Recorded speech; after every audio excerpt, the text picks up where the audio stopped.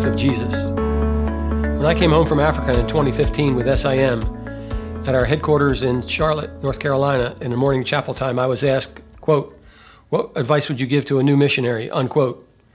I had 4 suggestions. I'll give you the first one, which was to have a rock-solid devotional time. It is easy to get caught up in the busyness of mission work and neglect the Lord. I was amazed at how many of my fellow missionaries don't have a quiet time. This week I want to look at Jesus' devotional life.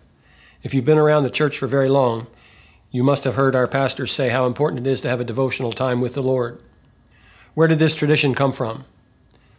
Well, it may come from Mark chapter 1, verses 35 to 39. The Bible says, "Very early in the morning, while it was still dark, Jesus got up and left the house and went off to a solitary place where he prayed. Simon and his companions went to look for him, and when they found him, they exclaimed, 'Everyone is looking for you.' Jesus replied, 'Let us go somewhere else, to a nearby village, so I can preach there also. This is why I have come.' So he traveled throughout Galilee, preaching in their synagogues and driving out demons." From this passage, we can learn several things. First, Jesus' devotional life started early in the morning. He did not have the convenience of electricity, a reading light, a cup of coffee, a comfortable chair, a book to follow, our daily bread, or a Bible to read.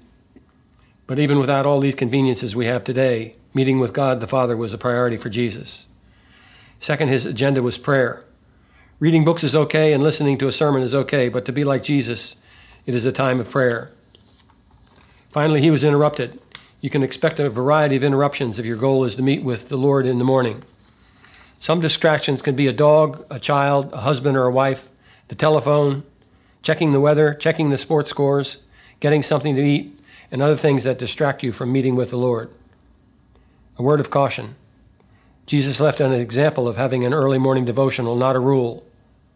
It is a privilege to meet with God at some point in the day.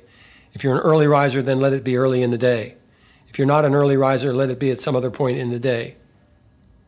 I had a roommate in graduate school who had his devotions the last thing in the day, usually very late at night. When I would wake up at 11 o'clock p.m., he was there having his devotions. Which one is best, morning, noon, or night? Remember, Jesus gave us an example, not a rule. The Bible supports different times. For example, Psalm 88, verse 13 says, "But I cried to you for help. Lord, in the morning my prayers come before you."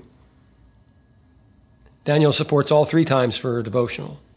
In Daniel 6, chapter 10, it says, 3 times a day Daniel got down on his knees and prayed, giving thanks to his God, just as he had done before.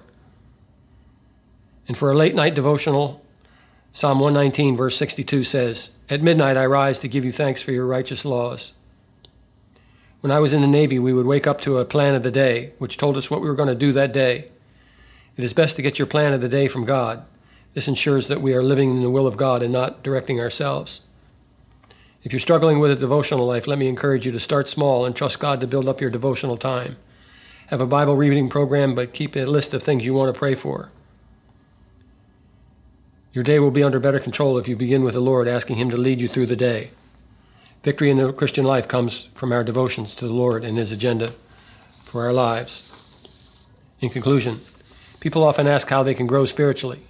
There are many ways people can grow spiritually through Bible reading and study, church attendance, service, and others. But a key component to our lives should be meeting with God at some point every day. If you want someone to model, then just look at Jesus. Jesus is a man who led by example. Let us follow his example and develop a faithful devotional life. You will grow spiritually and be blessed by it. Amen.